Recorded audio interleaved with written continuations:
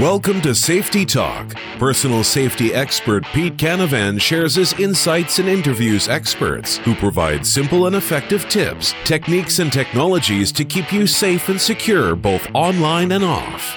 Here's Pete. Hello and welcome to Safety Talk. I'm your host and personal safety expert, Pete Canavan. I'm joined by my colleague, branding and social media expert, Neil Haley, who's on the line with me as well today. So how you doing today, Neil?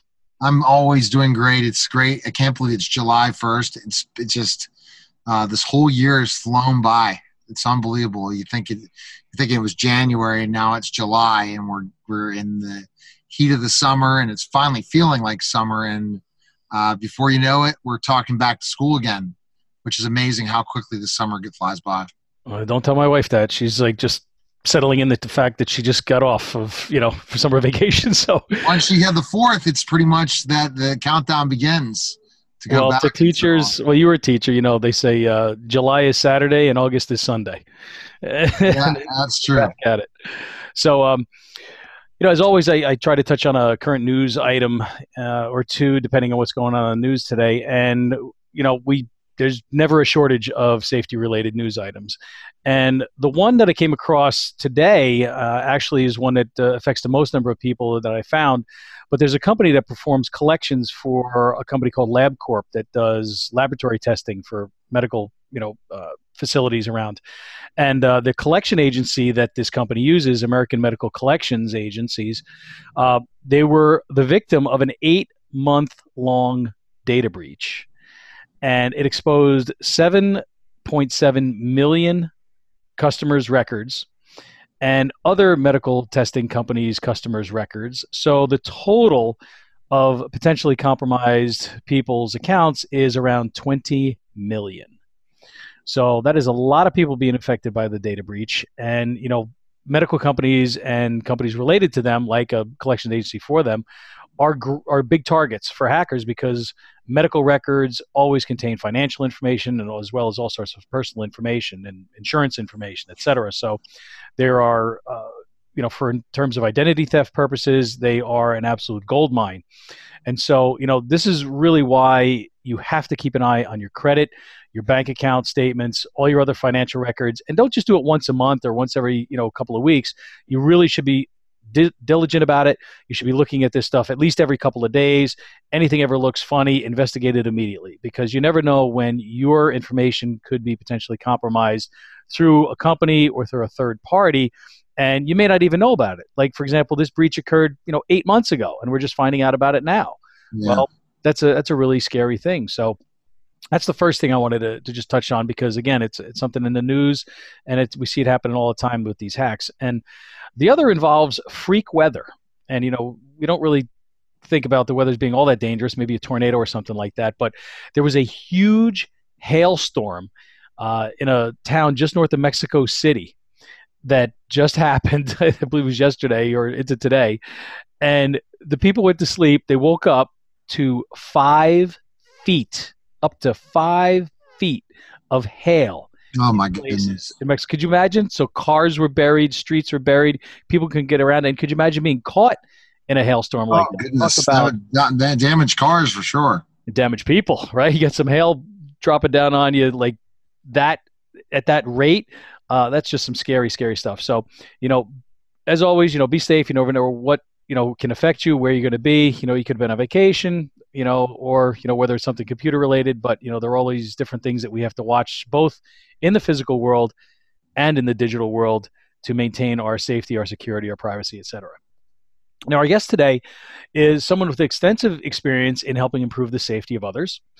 She's a former campus president and has worked as the vice president of operations for several colleges across the United States over the last 2 decades.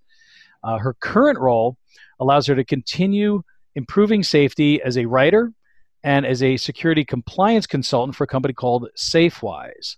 And SafeWise compiles basically best practices for improving personal safety, and they recommend solutions for living safer at home as well as when you're out traveling around the world. So we talk about improving personal safety on every episode of Safety Talk. And so it's my pleasure to bring on to the show today Rebecca Edwards from SafeWise. Welcome to Safety Talk, Rebecca. Thank you, Pete. I'm excited to talk with you tonight. Yes, we're glad we're joining us here today because, improving safety is what we're all about. And it's the safety and security of everyone, both home, abroad. And you were in charge of security in, I guess, various capacities for multiple college campuses in your previous career, and had to deal with a lot of day-to-day safety issues. And, I can relate to that because I'm a former university public safety officer. And the things you see, just when you thought you'd seen it all, right? You something else comes up and you're like, I don't believe I just saw this. So, and I'm sure you had that same experience with you, right? Definitely. It's pretty shocking and surprising what can come up and the frequency that things can come up. Sometimes it's just an onslaught, one thing after another.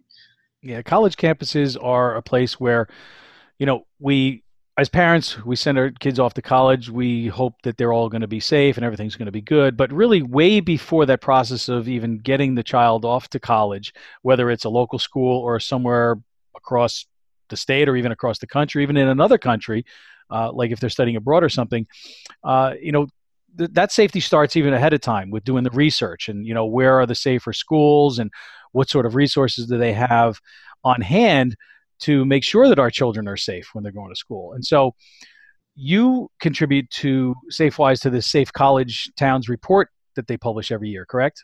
That is correct. So for those that may not know what that is, maybe you could just tell our audience a little bit of exactly what is that Safe College Towns report, and then, why does SafeWise do this for the community? Sure. So the Safest College Towns report that we publish is not looking at the safety on campus. It's looking at the safety in the entire community where the college lives. And so we start with FBI data for both violent and property crime, and that's sort of how the colleges get ranked. We released the report because we know that it's scary to send your kids off to college. I sent my kids off to college. And so our report is an opportunity for us to provide families some additional data when they are weighing different colleges and the pros and cons. And obviously, it's not the only data that a family should look at when they're gauging the potential safety of a college, but it adds another layer. And last year, we added information about median household income and average rent, just to kind of provide some additional details that can help people figure out, is this a potentially safe place for me to send my kid and an affordable place?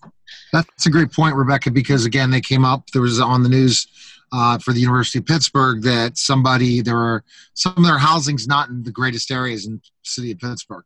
And somebody was tried to climb in a girl's window on Saturday at 1:00 in the morning. So then they're talking about it all in the news about the campus and how to stay alert. So that's the decision. You're going to go to the University of Pittsburgh, you go to Penn State. I'm a Pitt fan, but again, if you're looking at a campus where you want your kids to live on, I think a campus like the Penn State would be a lot safer than Pitt. Or, for example, if you decide to go to Temple, where it's in the middle of the city. So having those resources available so that you can know what the kind of area they're going to go to college is very, very important. Yeah, I think there's a symbiotic relationship between the surrounding community and the college campus when it comes to, definitely when it comes to safety. Yeah, undoubtedly, because, even if you're a closed campus, you still have opportunities to go off campus, whether it's to go shopping or, just to get out. Maybe you got to, just things that you need that aren't always going to be on campus. So you're going to have to leave from time to time. And, Neil mentioned Temple. Temple's a nice school, well-known college, but it's also in the heart of Philadelphia. So, that may be something that people are, maybe not comfortable with, especially if they're coming from a smaller town to go to a big city like that. And yes, they may feel a little bit insulated, but, knowing the safety record of the surrounding community, the types of crimes that are going on, the impact perhaps of drug traffic or the number of, violent crimes. I mean, these are all things that, as a parent and really as a student, they should want to know these things as well, because it's like, hey, do I really want to go someplace where there have been an average of, say, 3 sexual assaults a week, every week for the last 3 years? Maybe not, Sure. So, and I think when you take the crime statistics from the city and add that to the crime statistics from the college, you get a much broader picture of what's really going on. Because like you said, students are not living in an isolated space. As much as we like to think that they are, they do venture off. Sure. And that's part of the college experience, is to grow as a person. It's not just to get an education, it's the whole, experience of college. And and some kids are, they're a little bit more sheltered than others when they grow up. And so they're going to be more vulnerable. And so if there's anything that we can do, you can do, anybody, one of us can do to help keep them safer, I mean, that's our job. Now, could you see a specific situation where we're looking at just the crime, not the crime on the campus, but I guess what its rate, the types of incidents like sexual assaults that end up on campuses or certain terrible news? Is that part of your report as well, Rebecca? On even the campus type of crime that's happening, or? Well, when I write up my little summary for every college town that we select, I do research the statistics for the campuses that are in that city, and I will highlight where they have a good record and where they have a less awesome record, just to bring that to light. Because FBI data it's one layer, it's one thing to look at. It's not perfect and infallible data. We're trying to get a gauge here, and so I definitely think that it's important to look at the most recent crime and security statistics for each college. And I also even dive into what their security plans are, what their initiatives are, just to get a whole picture. Because especially if you've got a college where you're seeing trends happen year after year, because when you look up the Clery Act statistics, you can look up to 8 years of data. And when I look at trends, then I want to dig in to their action plan and their report and see what's happening there. Because colleges are required to respond and to take responsibility if they want to keep getting Title IV funds. So I think that it's important to see what the preventative and the responsive actions are, in addition to what the stats are. Would you say that, is it always necessarily in parallel, the safety of the school and the safety of the city? Does one have, I guess certain schools might have a bigger influence over the overall safety of a city and vice versa, but, is one generally maybe better or worse than the other, or do they tend to sort of be in line with each other in terms of their level of safety? I think is the town and the school. Sure. I think most of the time they tend to be pretty similar, but I don't think that excludes that one is influencing the other. I mean, depending on the size and the scope and even the prestige of a college, there can be different impacts that spread out to the larger community. Vice versa, Pullman, Washington, I think, is a great example where I think that the college is definitely impacting the crime stats for this tiny little rural Washington town. That there's no reason that it should.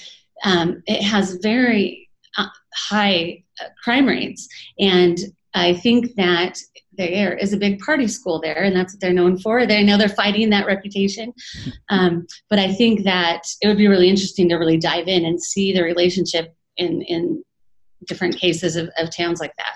And I will say that my niece is going to school there right now, and she's been A-OK. So that's funny. No, I mean, and you think about, when you talk about that, I think of campuses where there is a campus, and yet outside, I'm not talking big cities, but areas that, it's a pretty poor area. There's a campus called Mount Aloysius. It's like that, where I think that the campus is a very, very, very safe, small campus.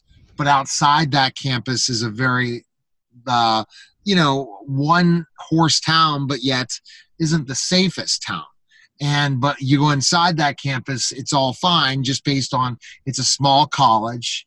It's really well guarded, and it's almost like a gated community in a certain way, where in and out there's police and different things, and there's really no way of getting in. There's one where, hey, you know what? Just because there could be, you look at per capita income outside that area in that campus, it's a totally different environment. So that's the other thing about, I'll bring up my education background of going and visiting those schools as parents earlier, having them visit them over and not just look at specifically enough the curriculum or your friends going there, but yet, is this a safe place for them to be? Oh yeah, check out the town. Absolutely. In fact, when I was writing my college safety book, because I wrote a book, The Ultimate Guide to College Safety, that was very eye-opening, because some of the things that I found in my research was that people that think they're going to like one of the quote better schools, like an Ivy League type school, they think it's a safer school. And the statistics actually show that in many cases, the opposite is true. Now, we can speculate as to why that may be. I mean, I have my own personal sort of, feelings as to why some of that may be that way. But it's interesting because, you hear of large schools that are well recognized and you think, oh, this is like the perfect place to send my kid. But yet there may be some things that you don't know about. Maybe the whole story isn't being told in the clear statistics. So, it's important to check out the school. It's important to talk to the students. It's important to talk to the teachers. It's important to go to the surrounding area, like you're saying, because that will give you a much better view of the whole area. I know I did that with my dad when we were looking at colleges. The two of us, we road tripped one summer. We hit like 6 colleges all over the place throughout New Jersey and Pennsylvania, and did just that. We went around the towns. We talked to the students. Some of them were like, "Don't come here." And we're like, "Why? Like, it's so hard. We can't take it." I was like, "Oh, okay." But it's interesting because that's the only way you're going to get a full sort of picture. I mean, there's no guarantees. You could go to the safest school statistically, the safest school in every other aspect, but yet there could be something that occurs because just crime can be anywhere, but you have to just be vigilant, and you have to be aware, and you have to not be so naive to think that something's not going to happen to you. And I think that's really the most important point to sort of drive home to everybody, is that just because you're going to a quote safe school, or you live in a quote safe neighborhood or community, that you're not going to be potentially the victim of a violent crime, because you don't know who's passing through. You don't know who the guests are that are maybe coming into that dorm, right? You might know everybody on your floor, but you don't know the kid down the hall's friend from school that's visiting this weekend with his 2 other friends. You don't know who they are. So, those are the kinds of things that you got to try to, really stay on top of, I think. Have you seen in the work that you've done, both working at colleges and then now with SafeWise, that there has become more or less, or maybe the same amount of cooperation and coordination between the campuses and the cities or the police departments within that area? Have you seen more of that happening now? I do think there is more of that happening, and there's more of it that is formalized, where local police and law enforcement agencies might sign like agreements with campus police. And not only does that help define what those relationships are and whose responsibility, but it also kind of creates a commitment of how they're going to serve each other and how everybody is working together to protect all the people. But I think, I have read instances when I first started writing about the safest college towns and studying safest college campuses, actually, I did a long series like that a few years ago, that there have been conflicts. And, it's not like SVU, Law and Order, where you watch and they're always fighting Hudson University and the campus is always in a cover-up. I think it's just more practical things.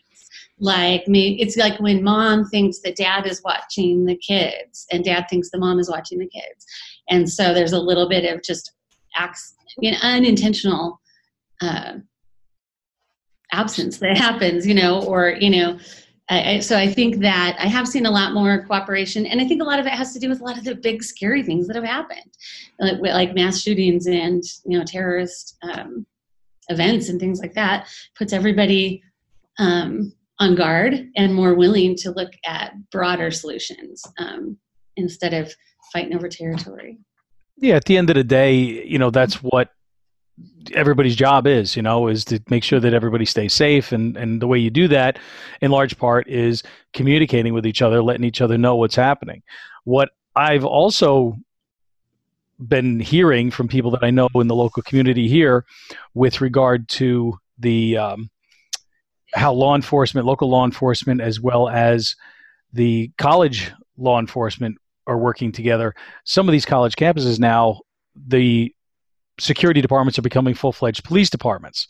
And so there's now becoming a little bit of a, I don't know, maybe not like a turf war, but almost like a territorial sort of, bickering going back and forth between, well, it's like, well, this is happening on campus, yes, but this is in your town. So it's like people are like, well, who's going to help who and whose job is it? And I think some of these campuses are going to have a little bit of a surprise when they figure out, hey, we just became a full police force, and now the local police are like, well, we're not here to help you now. You're your own police force. Do what you got to do. You arrest somebody, you got to put them in a jail cell.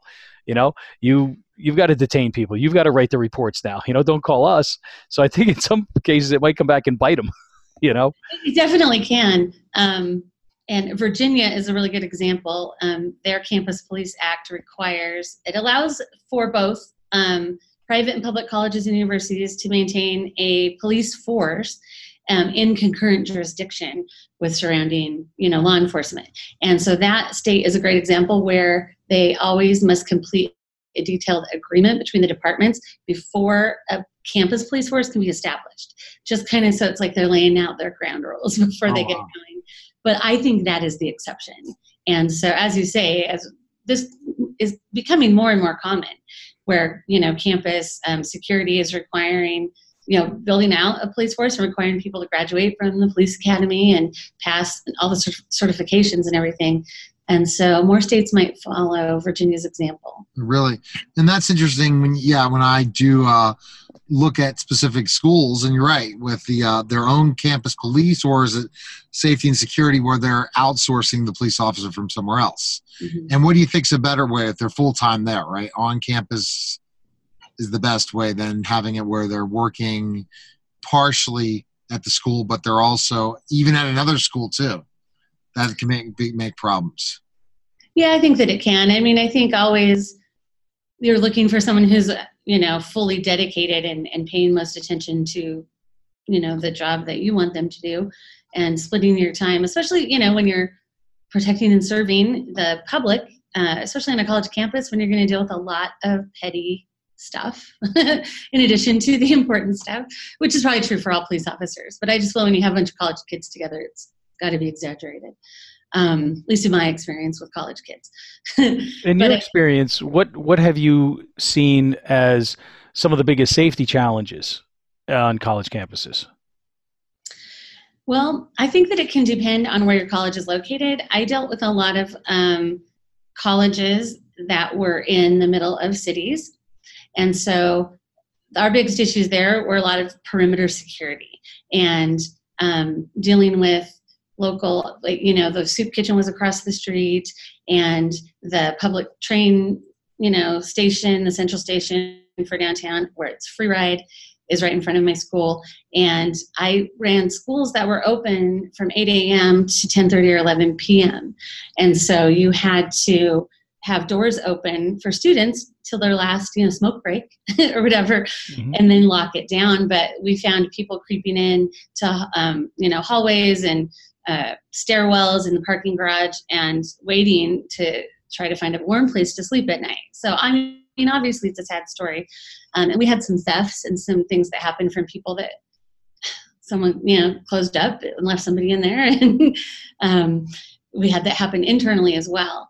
But I think across the board, I've dealt with a lot of aggression, bullying type incidents, people, getting, kind of like fights and aggression in that way. I always think that, the probability of sexual assault, alcohol and drug abuse, those are prevalent on any college campus, I think. In recent years, I've seen more incidents of hate crime type motivated stuff, where you're seeing more, we're saying that everything's becoming more inclusive and there are safe spaces, but this inclusivity and the discussion about diversity and everybody, asserting all of their rights so aggressively is creating a lot of conflict. And I think that is new. It's new, but it's old. I guess. I think we took a breather in the 80s. Yeah, no, I think you're right. It's sort of reasserting itself, and people now are gaining more confidence to go out and assert these, their rights, however they decide to do it.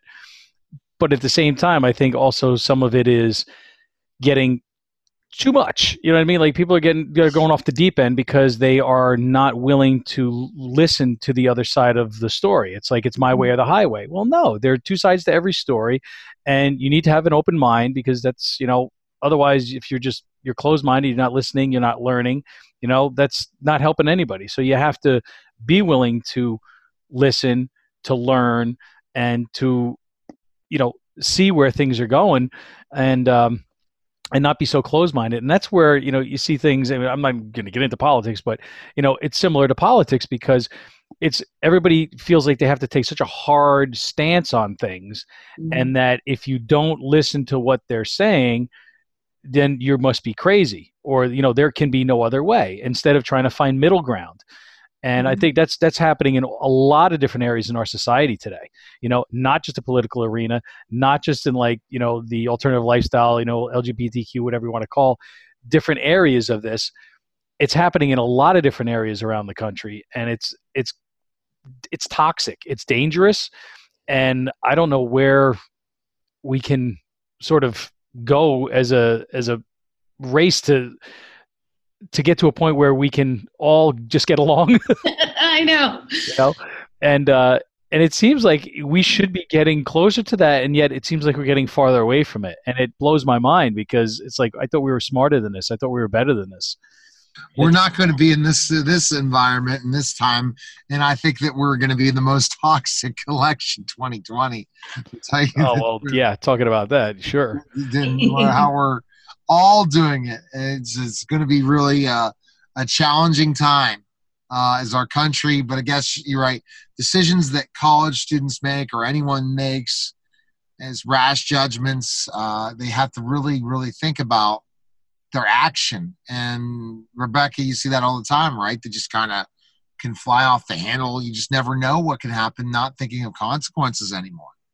Definitely. It's the difference between reaction and responding. And so that gut reaction where you just like in the heat of the moment you're going, and a lot of people fizzle out really fast, but the decision that you made can have long lasting, results and impact on your life depending on how extreme that reaction was. So in terms of trends or changes, has anything in the last, 20 years or so that you've been doing this really with regard to colleges, is there anything that's been really shocking and surprising to you? I mean, other than probably maybe technology, because, that's really impacted so much. Sure. The thing that's interesting is that overall, all crime trends across the country have been on a steady decline for almost the last 3 decades. There have been a few little blips, a couple anomalous years here and there. But we live in a higher state of awareness and fear, I think, because we are bombarded with all the worst things that are happening all the time, which goes back to technology, I guess. I think that has created a different mindset in us. And sadly, I think that it's feeding into that reactionary mindset a little bit more than an empowered preventional type mindset, where with all this information, with all this technology, we actually have the power to be far more prepared, to be aware of our surroundings, to be on the lookout for risk signs, to really protect ourselves and the people around us. If that was the way we were responding to all of the crazy news, instead of, I think, big, strong reactions and a lot of this crazy, stuff that we're seeing, these heightened tensions, a lot of that stems from fear. So I think that we're living in a more fear-based society, and that ups the incidence of everything. I think that mass shootings, that's probably been the most shocking thing. Mm-hmm. It's crazy. And it's so prevalent that we don't even give it very much attention anymore. And it's almost become like acceptable, and nothing could be further from the truth in terms of it being acceptable. It's completely unacceptable. And that's, like you said, that's got to be the most shocking thing to see, is young men, young women, young people going in and committing absolutely horrible acts of violence and murder. And you think, how on earth could they even have gotten themselves and their mindset to that point where they were able and willing and committed enough to go and do this sort of thing? And, if it was once in a while, okay, that'd be one thing. But when it starts to become all the time, there is something much deeper going on that we have got to figure out what it is. And, technology can help, but it can't do everything. And, I think a lot of it goes back to, upbringing and, mental health and family and, just a loving environment, and so many things, can affect it. But, technology can do some things, but it can't replace what the root cause of all of these issues is. And, whatever that is, I think it's a combination of things, but it's definitely been a disturbing and surprising and upsetting trend, no doubt. Yeah, it absolutely is. Do you think there's a disproportionate amount of focus on things like mass shootings as opposed to other areas that need attention?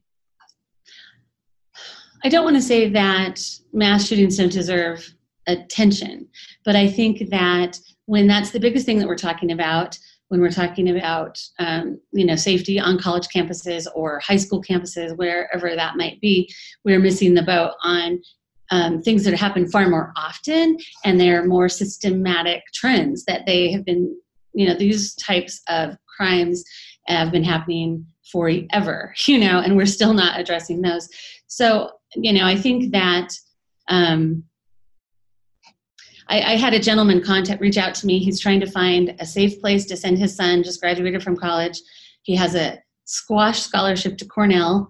He's got ADHD. He's got impulse control issues. They're like, I want to send him somewhere and have him grow up a little bit. Where could he go that would be safe? You read about all these, school shootings, and they're happening in these places. And that was his first, go-to. This man desperately trying to find good environments for his son. He's like, I don't want to send him to Cornell until I know because they're worried about Cornell being a big party school and him being in danger there, which is one of those, high level schools that we're talking about.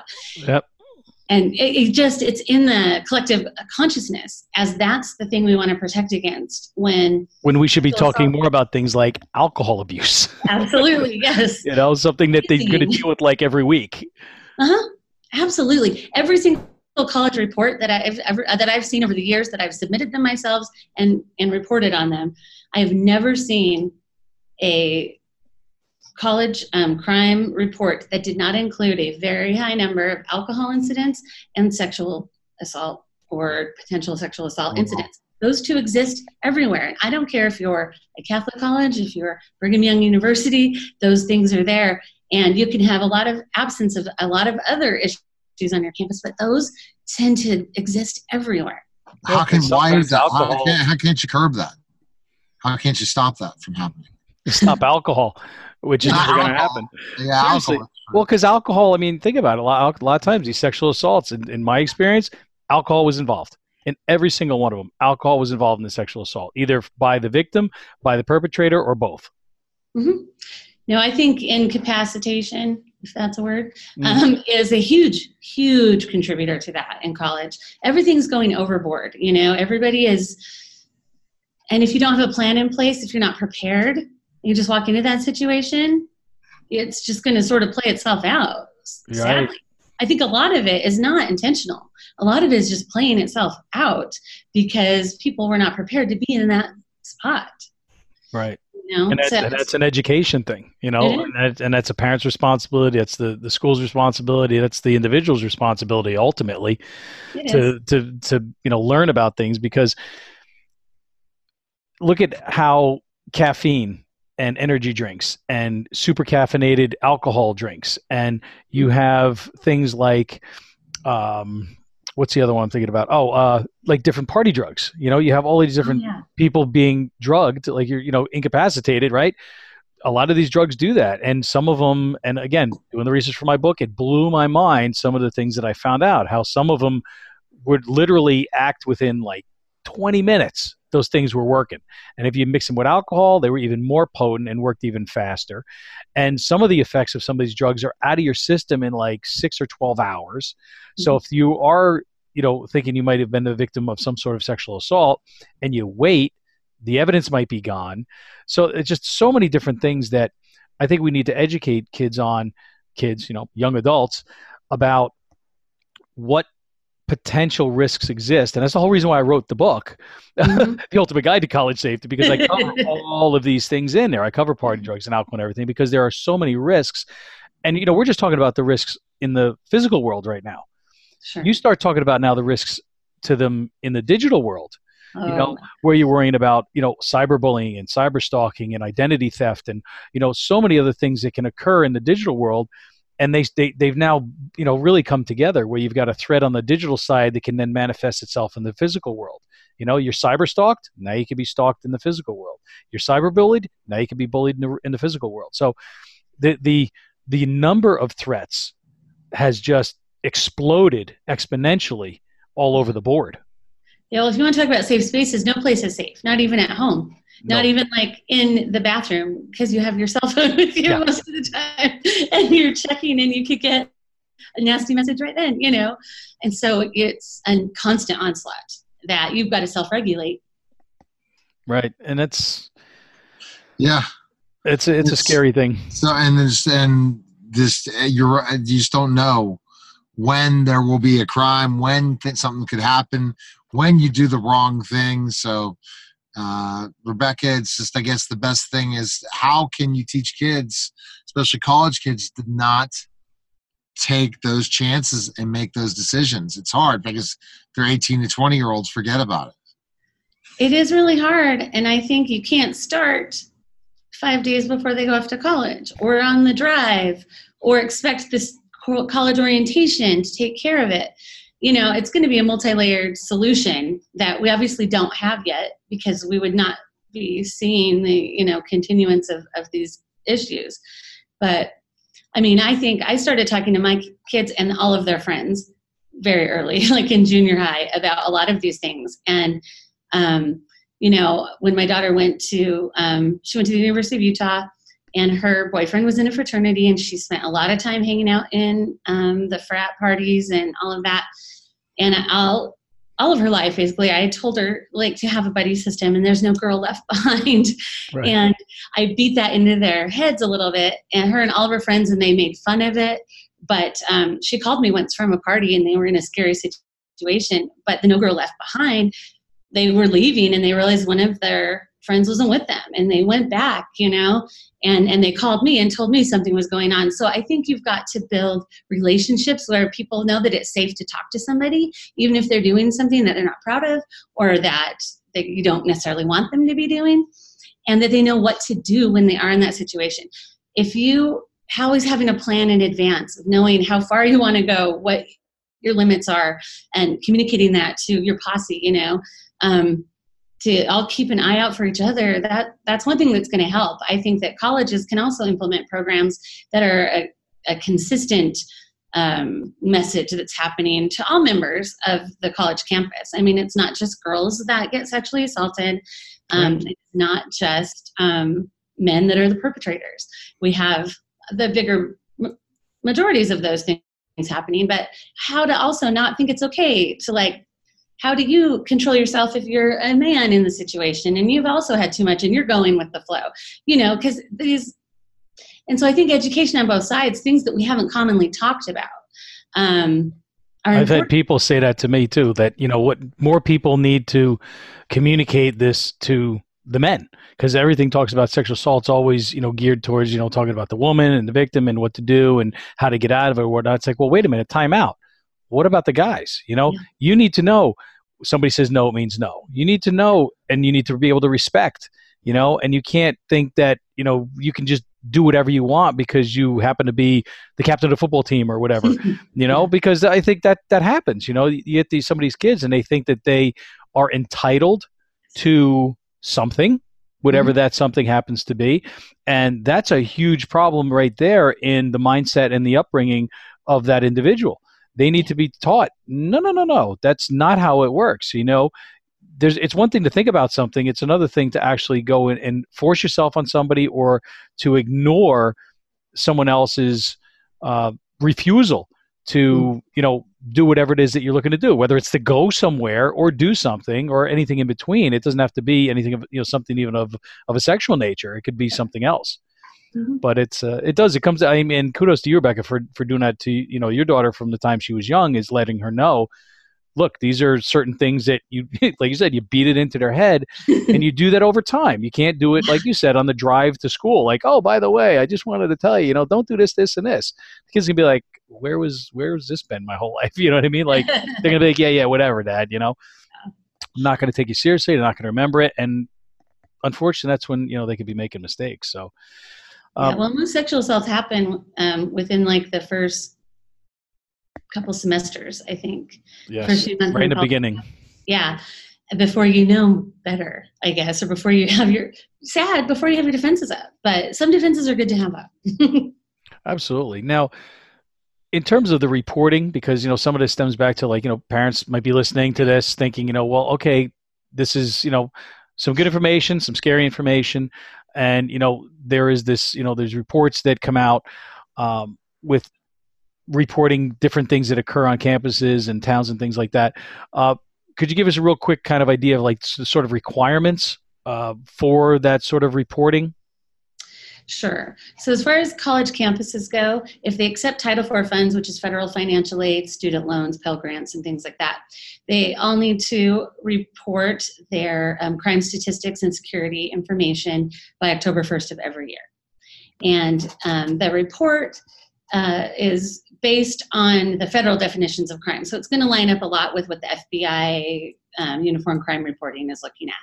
So things that are reported on that report are murder, sex offenses, and it's going to break it down into like forcible, rape, non-forcible, domestic violence. Right, burglaries, and robberies, all of that. Yep. Aggravated assault, arson, all of those things.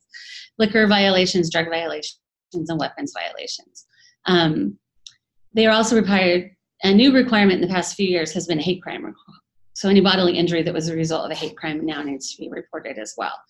The thing is, what needs to be reported there is whatever the security office learns about. Whether if they don't find out about it, it doesn't get reported. And so that can be a tricky situation, because it's not the same as if you go into the police department. They're going to make a record, hopefully, right?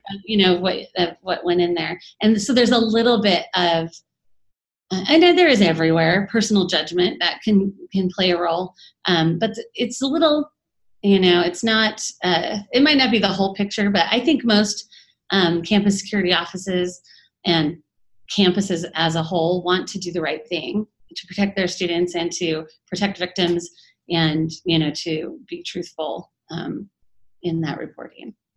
Unless in certain schools that you're a football player, then forget it. Then, like Florida State, I wouldn't want to be in that situation. Yeah. There are those exceptional situations that are really bad, but I don't think that's the rule. I think most of the time parents should be able to trust that. But I definitely pay attention to the headlines too. Absolutely. Now, outside of, a student coming to the school and, they go to orientation and they say, okay, this is what you can do, this is what you can't do. Here's our policies and procedures. Here's our college guidebook, read it, learn it. And the kids go, yeah, whatever. They throw it in a pile and they never look at it again. Right. What is it that you recommend, or that you would say to an individual student that to improve their personal safety on campus, other than getting my book? But definitely get your book. I'm adding it to my list. There you go. A lot of it comes back down to common sense things, like pay attention to your surroundings. Stay alert. Don't walk around just looking at your phone or with your earbuds in and tuned out to the world. I mean, that's the most vulnerable that you could possibly be. Keep your backpack, your purse, your wallet, whatever it is, close to you. Park by lights, walk on lighted walkways. Don't take a shortcut at midnight. the back way to your dorm or your residence hall. Right. Like I said, use the buddy system.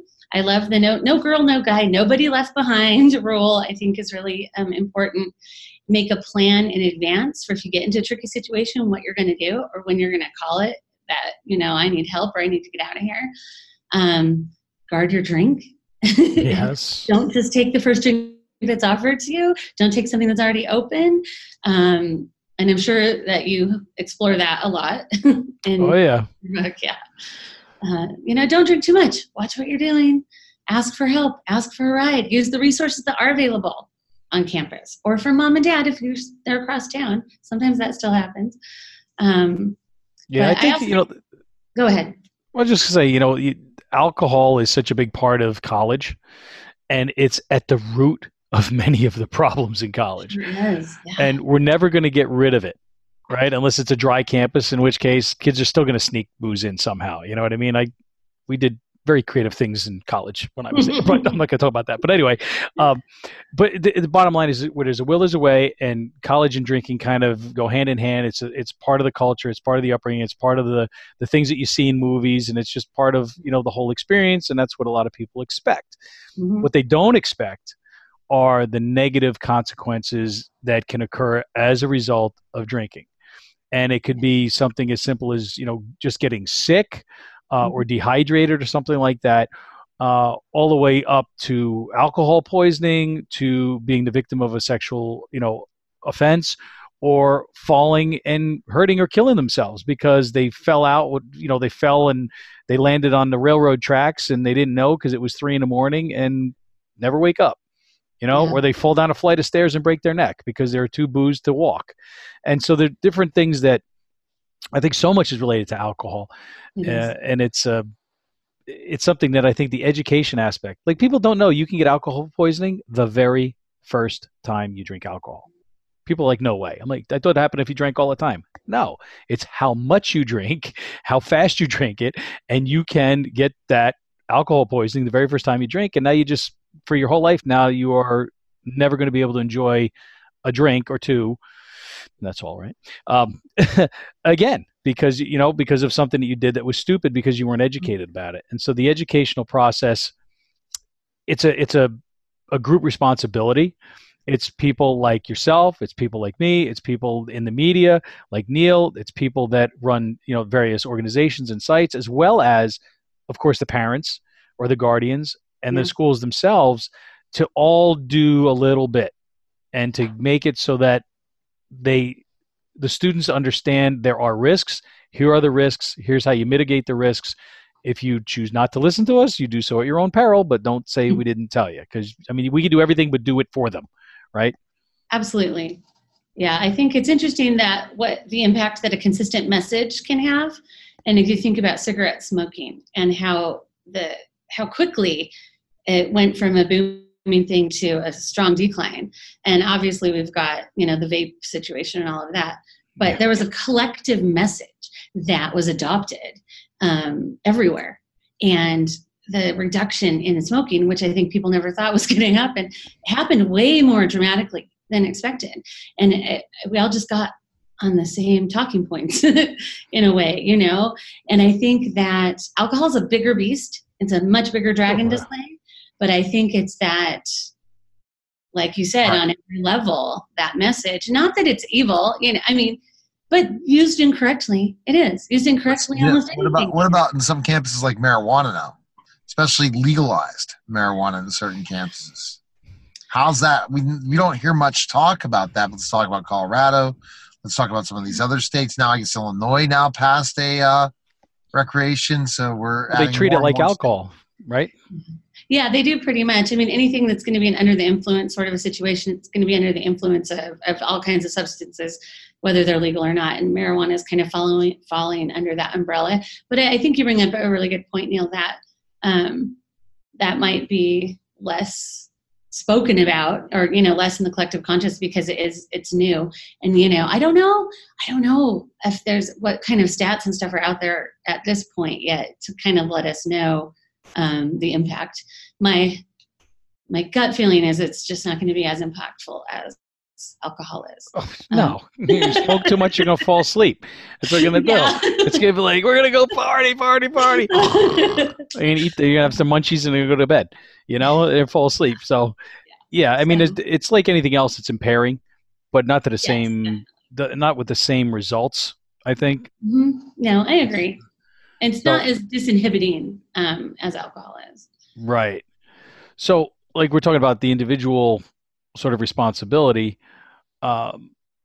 Sometimes we also need to hold the systems accountable that are in place there.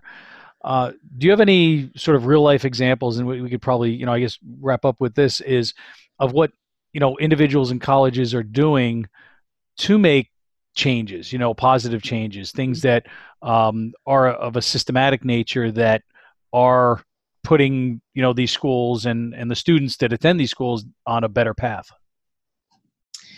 Yeah, there's one organization and initiative that actually originated out of Ontario, Canada. And it is the Flip the Script program and it's got a really long name. It's EAAA, and it's like empower, assess. I can't believe you can't think of it. That's all right. We'll look it up. Like empower, assess, and you end up with act. Okay. And this program has actually, they've implemented it in several colleges across the U.S. and Canada, and they've done some studies to find out how effective it is. And what they have found is that the results show that women were 46% less likely to experience a rape and 63% less likely to experience an attempted rape or other form of sexual assault in the year following their completion of this program. And women that took the program also benefited from lower rates of sexual assault up to two years later. And it's that early prevention, and they do it in that vulnerable time in those first 1 to 3 months when women are in college. And I think that, it's one example. It's a program that they've made systematic and they've implemented it, and they're very specific about when it needs to happen. They don't think it's a cure-all. They, also support that there needs to be a more comprehensive and deeply invested preventative initiative campaign, that continues on, that isn't just a one-stop thing. And so I like that. That program is one that has shown proven results, and it does all the things that we're talking about. It teaches them assess your risk, acknowledge what's going on, and then act, make a decision. And it empowers the people who take that class to make those choices and go through that decision-making process. And, I also think people should take self-defense. Absolutely. Yes. I meant to say that earlier. I think that that's a very empowering thing, whether you ever have to use it or not, to know that you have it in you, that you know what to do, that you could try to protect yourself. I think that might make you more willing to run away from a situation that you shouldn't be in, or tap out when you're making out with the guy and you're like, oh great, I'm over it. This is because you can just elbow him in the nose if he gets too pushy. And so I think stuff like that, along with programs like this, are important. And every college campus that I've looked at pretty much across the board has self-defense programs for women and men, specifically designed to get out of those situations. Yeah, it's very empowering. It builds a lot of confidence, and when you have that confidence to know that you are able to handle yourself, that diffuses a lot of situations, and it doesn't even give them a chance to get started. And so between the education aspect of understanding what can happen during college based on X, Y, and Z factors, there are certain things that you need to be aware of, and make sure that you don't get complacent. And then having some physical training in self-defense is going to go a long way towards, again, empowering, building confidence, and hopefully keeping you out of a bad situation. But if you do even get into one, hopefully it'll help you get out of it. And and that's the bottom line, is being safe, going home, living to see another day, and not having a situation occur that impacts you for the rest of your life. And we don't want that to happen to anybody. So, Rebecca, really loved having you on here. Talked about a lot of good stuff here. You get all kinds of social media stuff here. SafeWise is on Facebook, right? Just search for SafeWise. We didn't talk too much about the company. They do a lot of home security. Maybe you can just give us a quick overview of SafeWise. I saw the website talks a lot about home security, but they also talk about home safety and family safety and other things as well, right? Yes. So we do home security was sort of where the company started, and we would rate and review and test all kinds of different home security systems and equipment, and we still do that for sure. But our mission has changed in the past couple of years to expand to more family and community safety. And that's where our initiatives to do the safest cities, and we've done a Safe Rides program where we give away free Lyft rides on holidays like New Year's and 4th of July where people want to party. So we're just adopting a much bigger role. And so security heavy and safety is sort of our future. Awesome. So if people are interested in learning about you or SafeWise, they can go to safewise.com, right? And yes. You guys also have a channel on YouTube. I guess they could search for that and follow you guys on Twitter. Yep. Right? It's just SafeWise at Twitter, It's right? At SafeWise everywhere. Yep. And I'm sure you're out there too. You can find you on LinkedIn. If somebody wanted to reach out or something like that, right? Yes, I'm on LinkedIn, and you can also find me on our press page. There's a lot of ways to contact me. I cannot hide. Good. We don't want you out there. We want you doing what you do because it's for the good of everyone.